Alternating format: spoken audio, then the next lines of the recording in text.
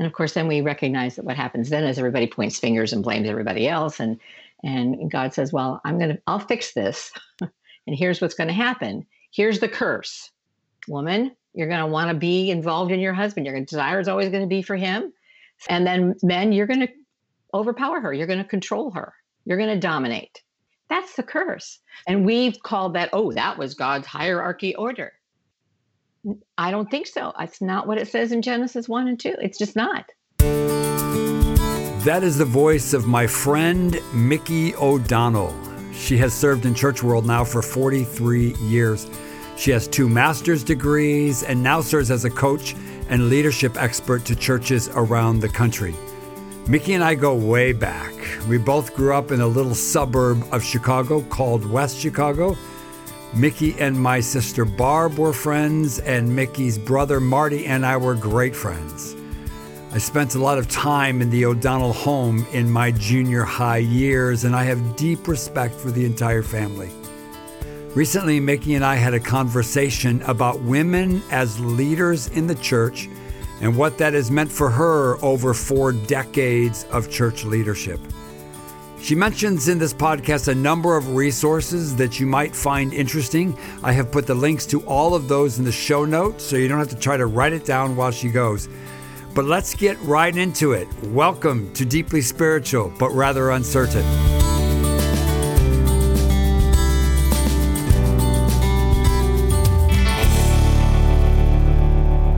So, Mickey O'Donnell, welcome to the podcast. It really is great to have you with us today. Thank you so much. I'm really looking forward to our time together. So tell us a little bit, for people that don't know you. Tell us who you are, where you come from, a little bit about Mickey O'Donnell. Okay. I have been in church ministry for over 43 years. Started actually in 1976 in children's ministry and working alongside in the pastoral ministry with the Presbyterian Church in Aurora, Illinois. It was kind of the first calling that I had, was to be there at that church with my husband. I went to Scotland, where we studied together there at the University of Aberdeen, where I got a degree in philosophy, and then came back to the U.S. and went to Trinity Seminary and studied a Master's of Religious Education, and have served in various different churches, both in Scotland and in this country, mostly in the Chicagoland area. I was in the Chicagoland area until 2012, then was in Connecticut at a church there for 6 years, semi-retired in 2018 to take on the opportunity to be sort of a coach and a consultant in leadership development for churches who are needing some expertise and some help. So that's kind of what I do now. I live in Florida, where I'm enjoying the sunshine and my motorcycle. And it's just a wonderful time to be able to be a little bit more free. And I'm loving working with the various churches that I'm working with right now. That's great. So let's go back to the beginning for a minute. Tell us about how you got into this. So we use this word calling or whatever drove you into going into ministry. What was that about? What was that story? Well, it's a long story because it goes all the way back to when I became a believer, which was actually when I was about 6 years old. My father had had a radical conversion at a Billy Graham crusade when I was a young child, and it cured him of alcohol instantaneously. And as he went forward at a Billy Graham crusade and talked with Billy Graham, actually personally at the time. So this would have been in the early 50s. So it was, when Dr. Graham was not all that famous yet. So when I watched my parents really, really step out in faith and spend their time with the Lord, I wanted to have what they had. So as a little child, I just said, I want to have Jesus in my heart. And it was at that time that I really felt that God gets to use us. My parents, who were with Moody Institute of Science, Gospel Films in Michigan. Moody Institute of Science was in in California, in Los Angeles area. And then it was Gospel Films in Muskegon, Michigan. And then we were down in the Chicago area where my father started Lord and King Associates, which was his own film company. And we worked with Pacific Garden Mission in Chicago.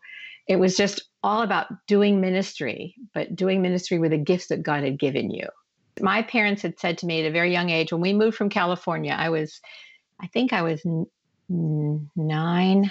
No, I wasn't even that old because My brother Marty was just little. He was just a baby. So it must have been around 6 or 7. So I was a new believer, a new Christian.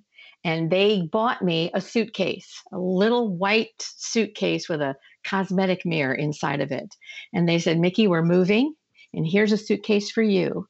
And let's remember that when we work for the Lord, we always keep our bags packed and by the door, because we never know where he's going to call us. Wow. Yeah. So that was right away. I was included in on this ministry, this mission. We were being called by God as a family. And I felt a sense of that God's going to use me. I don't know where it's going to be. And of course, growing up in a child in the 50s, it appeared that my hope was, well, I'll just find a Christian man who's going to be a pastor, and then I can be in ministry. Okay, yes. Then I can do that. And so that was just sort of the ethos of the time. And yet I really felt that I was called to do more than that right from the start, that there was more for me to do. And interestingly enough, I had a nightmare as a child of a very dark face that appeared in my dream. And it was a face, and the face or the person in it sort of called me like, come. And because I lived in Los Angeles, California at the time, and there were no dark faces that I was aware of, I didn't know what this meant. And it haunted me for many years, actually. And then I kind of let go of it. It just sort of was gone. In 2015, a colleague of mine who we were students together at Trinity Seminary had built this wonderful ministry in India. I had, of course, as an adult, long time, no longer had this fear. But I agreed to join him to be in India to teach at a seminary with Mission India Theological Seminary that is part of the Reaching Indians Ministries International organization here in the U.S. And I was sitting on a bench waiting to be introduced to someone who was going to take me from one location to another where I was going to spend a week at a Bible college. And the man that walked up to me introduced himself, and it was the man in my dream. Oh my gosh. His face was identical. This was it. And of course, he was, at the time, 42 years old, they're meeting him. So this is, I thought, oh my goodness, this is something crazy is happening here. And I have been blessed by being involved in this ministry of preaching and teaching in India since 2015. So do you feel like that's like confirmation? Was that like, yes, like for you, like, yes, I'm on the right path. This is the right thing. Yes. Wow. Especially after in my years of church ministry, doing what I was doing and feeling always a little bit suppressed. But this element in India just sort of released me in a way that was really unique and fresh. But that was 2015. So I'd been in ministry a long time by then. Yeah, sure. Yeah. So you studied philosophy. Was that your first degree? That was my first degree. I actually, Okay. I went to Moody Bible Institute in Chicago and took some Bible classes just because I wanted some, opportunity to do that. And doing children's ministry, my husband and I were youth leaders and, various different things. And as he was going about getting his Master's of Divinity at Trinity, it wasn't until we got to Scotland that he was studying his doctorate in theology that there was this opportunity to study philosophy. So why philosophy? It was the only thing that was offered. Oh, really? Seriously. They were offering a test sort of course, a 2-year program for adult students. They'd never done a lot for older adult students that wanted to go back to school or do something unique. And so they did this 2-year program. I was the only American and only one of 3 women, I think, that were even in this. There were like 12 of us in this cohort.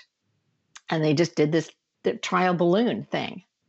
And at the end, I graduated with honors and was accepted into their doctoral program if I wanted to go further in philosophy, but we couldn't stay in the country any longer.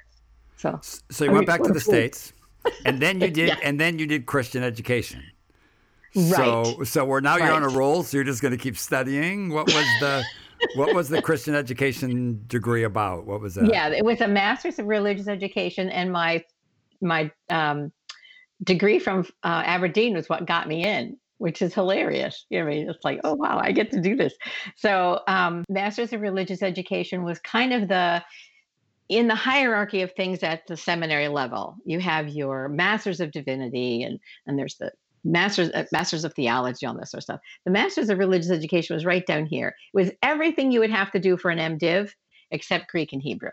There wasn't an official preaching class, but you had a lot of other things that you had to do. So it was great because I didn't want to take Greek and Hebrew. I had 4 children. I was raising children, and I was a full-time director of children's ministry at a church, and I was taking classes part-time. During that whole time, because what was wonderful about being at the age I was, and we were already serving in a church, I had this position of children's ministry, and I was studying religious education and doing it. So everything I was learning, I was applying constantly. How old were your kids during this time? They were grade school and middle school. Okay. And then so they're through high young, school. Very hands-on still. Hands-on still. Yeah. There was a lot of, calls, while I was at the office and riding bikes to the church and, various different things like that. Yeah. What have you found as a woman in what's very much a man's world, let's face it, right? Yeah. Did you feel like there was a glass ceiling thing put on you? Did you feel like, you could do anything you wanted, or did you always feel like, no, I just need to stay in my lane here because the woman's lane? Well, it was just an unspoken rule in a sense that you just stayed in your lane, especially since I was a woman and I was also a staff spouse, a pastoral spouse.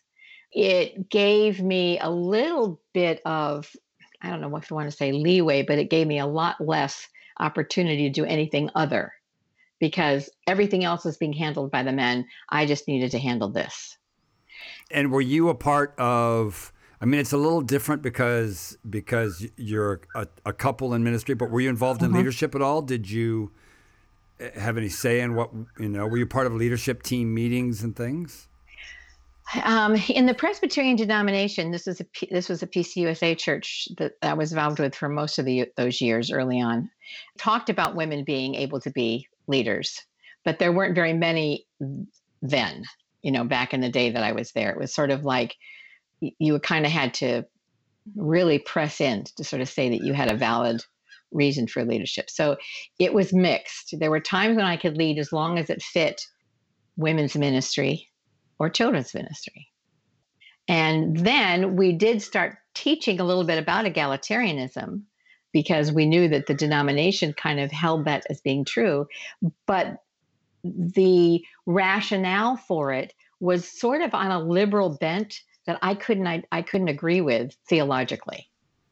So I have this theory that, and I said it in my last podcast. So I talk about the fact that I've come to believe, because I've been on leadership teams that were all male, and then a woman comes into the team that has an equal voice and an equal say in the team, and it changes the dynamic considerably. And I feel like we make better decisions because we're more diverse than we did when we were all males. But I feel like that diversity changes things. How do you feel like, has the church suffered because it's taken us so long to come to see some of this stuff? I believe it has.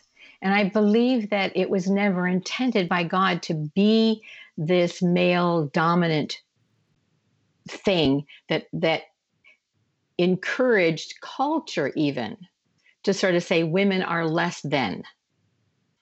And so because of that ethos that sort of continued to perpetuate itself as a result of a poor interpretation of Genesis 1-3, we then had to reinterpret a lot of other things that happened in the rest of Scripture as God kept trying to show us that that's not how he intended it. Can you give us some examples of that? Because that's fascinating. Yeah. Can you? Yeah. If you think about the fact that in Genesis 1, you have God creating everything, and he created people. And he said, the creation of people were in God's image, male and female. He created them. Okay. So God's image isn't in just one gender, it's in both. It's male and female. There it is, God's image. And that was the perfection. And he said, rule over the earth. He told them to do this. And so they did. So this was the perfection that God had set up. Yeah, it wasn't God telling Adam, rule over the earth, and woman, just follow along and help him. No, it wasn't that at all. There in the text. It's not, you can't find that in the text anywhere. Yeah. The problem comes when we assume that there was a hierarchy in Genesis 1 that isn't there, because we place it on it after Genesis 3. We place its hierarchy on Genesis 3, and then we reinterpret Genesis 1 in light of Genesis 3, which I think is the danger. And so in Genesis 3, which now this is really fascinating. If you really read the text, and people tend to only know about the text from sermons, which already bring in their own, somebody else's perspective. But just take a look at the text. And when you have the sense that God said, don't eat of the fruit of the tree, of knowledge of good and evil. And, there it is. You can do anything else you want. Everything was given to them. They were naked and not ashamed. All of that stuff was there. Now, this is fascinating. I love this part.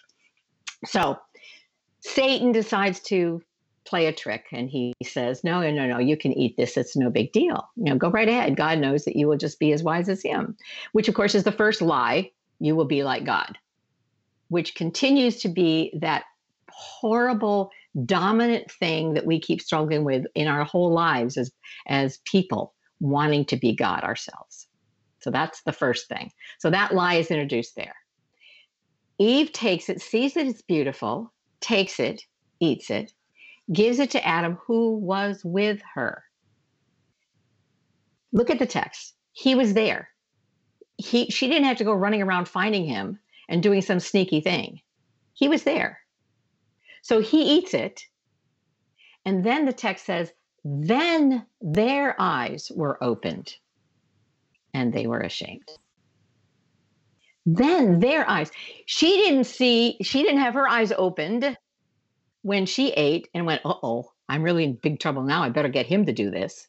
No, it didn't happen until they ate. That's the sense of unity of male and female together, God's image in both. And then their eyes were opened. And of course, then we recognize that what happens then is everybody points fingers and blames everybody else. And God says, well, I'll fix this. And here's what's going to happen. Here's the curse. Woman, you're going to want to be involved in your husband. Your desire is always going to be for him. Some people interpret that as you're going to want to control him. Others just simply say your desire will be for him. And then men, you're going to overpower her. You're going to control her. You're going to dominate. That's the curse. So the created order is this: equal. And they're one. And when the fall didn't happen until they both ate. And then it was there. The fall puts it this way: man over woman, and this constant struggle. And then we've seen that as how it's supposed to be. And we've called that, that was God's hierarchy order. I don't think so. It's not what it says in Genesis 1 and 2. It's just not. Not there. So, and if it was God's created order to be like this, always only men above women, God would never have allowed for women throughout the course of history to have opportunities to do things and do ministry where God raised up women to do things, because that would be against God's character and his nature. And we know that's not possible. God cannot go against his own nature. So you can go back to Joel. I think it's Joel 28. I'm going to forget what the text actually is there. I wrote it down because I didn't want to forget. That in the book of Joel, chapter 2, verse 28, 29, he says, in some time, I will send my spirit out, and your sons and daughters will prophesy. The Holy Spirit will fall upon men and women. So all from the Old Testament all the way through, it's been, I'm going to try to fix this roll back the curse, and I'm going to show you signs of how I'm going to roll back the curse. And there's these signs all along the scriptures where God has done that. And Jesus lifted up women. So we have to stop our old interpretation of this and take a look at all the scriptures that show where women have been given this permission. So why do you think we do that? Why does the church hang on to this? Because even still, you know, I mean, Beth Moore is getting all this flack these days from the Southern Baptist, you know? So even still we're fighting. So why do we hold on to this so tightly? It's just a lack of understanding of what the whole redemptive process is all about. It's still wanting to maintain control, men wanting to control, and women living in a sense of fear. And our culture saying, I think it was Aristotle or Augustine or somebody who said, women are just not as good as men. So all the way back from the Greeks, women are just not good enough. They're not as intelligent. They can't be. And we just continue to think that somehow it's been part of the ethos of the world. Here's another thing theologically, I think is an issue too, is that when people think about God, they don't tend to think about the Trinity. They think about the Father. And so because they say, well, God is the Father, that means he's got to be male. They don't recognize the fact that no, God, when we speak of God, it's Father, Son, and Holy Spirit. And there is no, other than the fact that Jesus came as a human being and came as a male, certainly because that would have been the only way it would have been accepted in terms of at that season of time. But there is no gender in God. And if we only think of God, and even the God the Father, in terms of that parenting relationship, you can't just sort of say, well, that's it. That's all there is about who God is. It's just God the Father. And then we tend to hierarchicalize even the Trinity. Father, Son is here, and Holy Spirit's down here, including the fact that we refer to the Holy Spirit as it, as opposed to he. These are persons. This is one God, three persons. So when we talk about God, there's no gender there. There's no gender there. And there's no hierarchy there. And there's no hierarchy. Yes. So these are things that cause problems all along. And because we have bought into the original sin lie, you shall be like God. It keeps us wanting to be like God. Well, and that's why we have that dominance. That's so fantastic.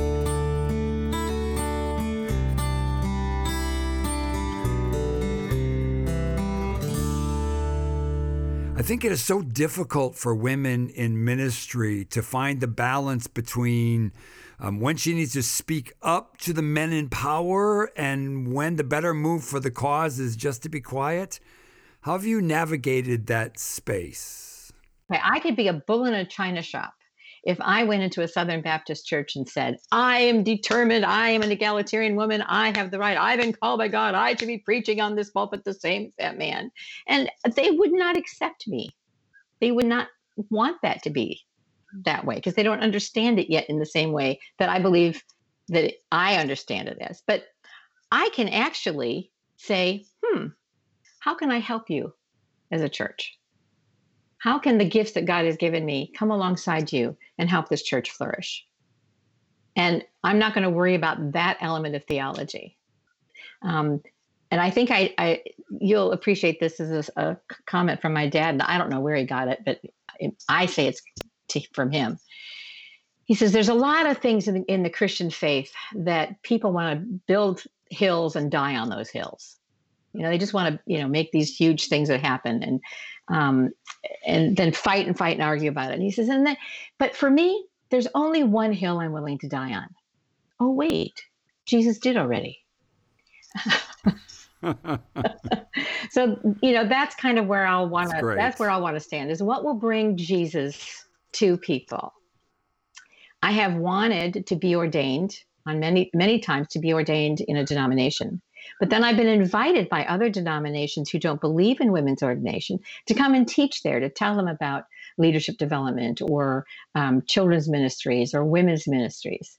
And for me to insist on that egalitarian title would be damaging to the gospel. So maybe it's a little bit like Paul, he says, let's not let someone stumble because of the way you're behaving, you know. So I won't do that. So I tend not to fight over it. I fought the battle for a long time because I felt it was important within the denomination that actually believed in women ministry to lean in and push in and make sure that they were doing and allowing women to have those roles. But in places where that's not what they understand, they're more complementarian. I can lean in and do what I can do to help them.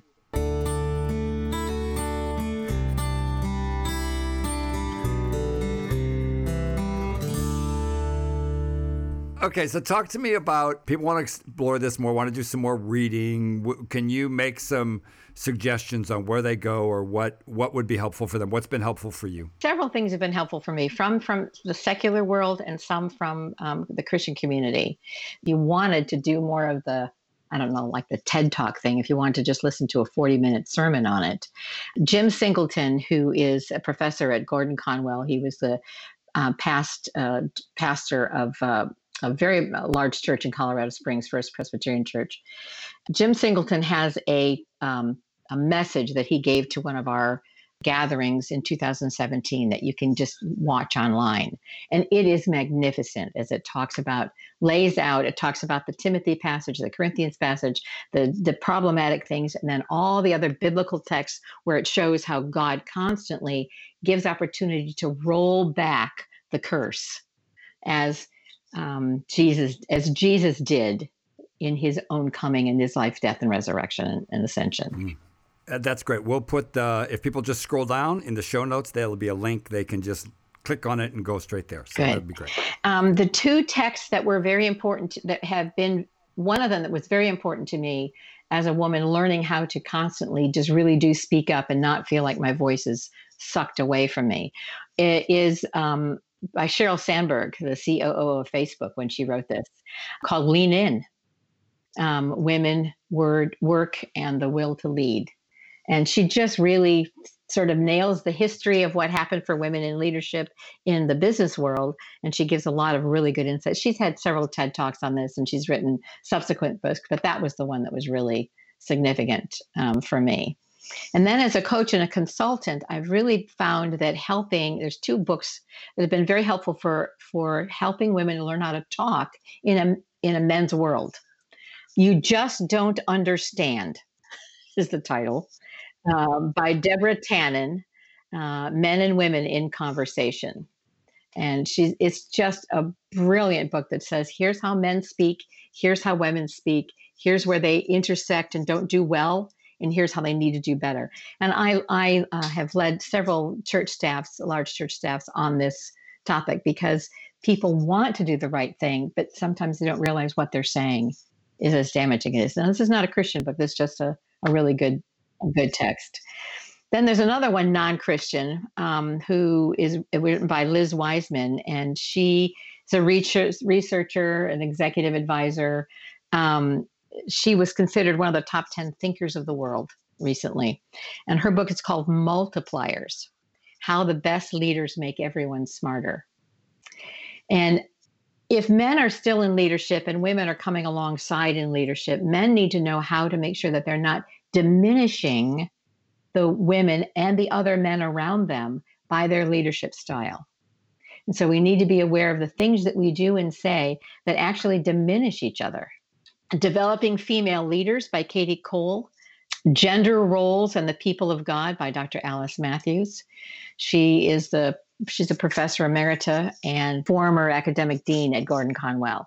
Well, one of the other books that I think is really essential that's been very beneficial to me is a book by Dr. Cynthia Long Westfall.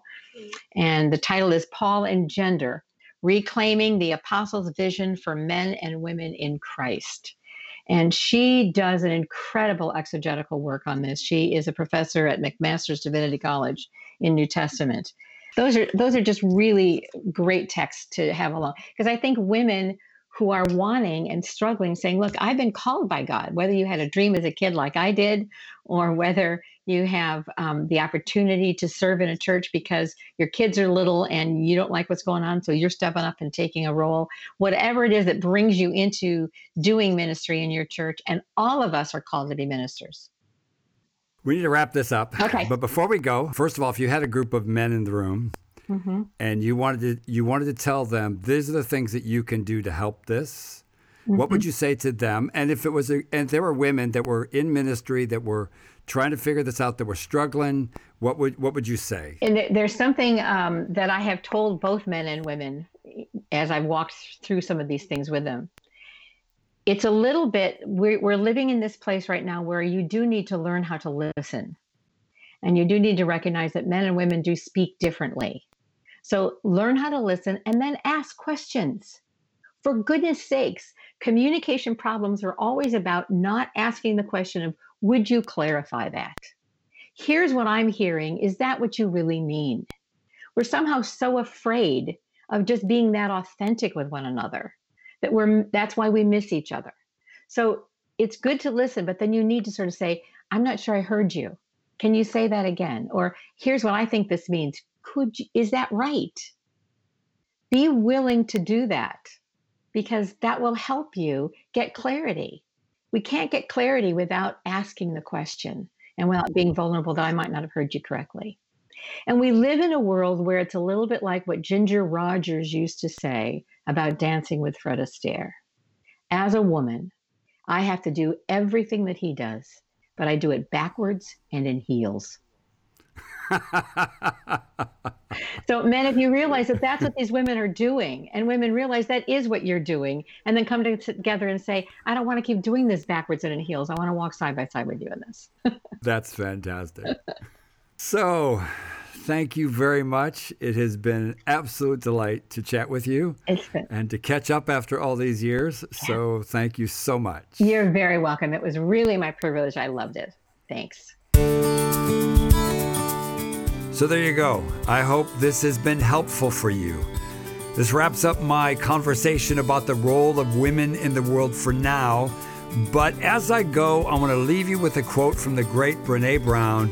She said, "Courage starts with showing up and letting ourselves be seen." Until next time, shalom.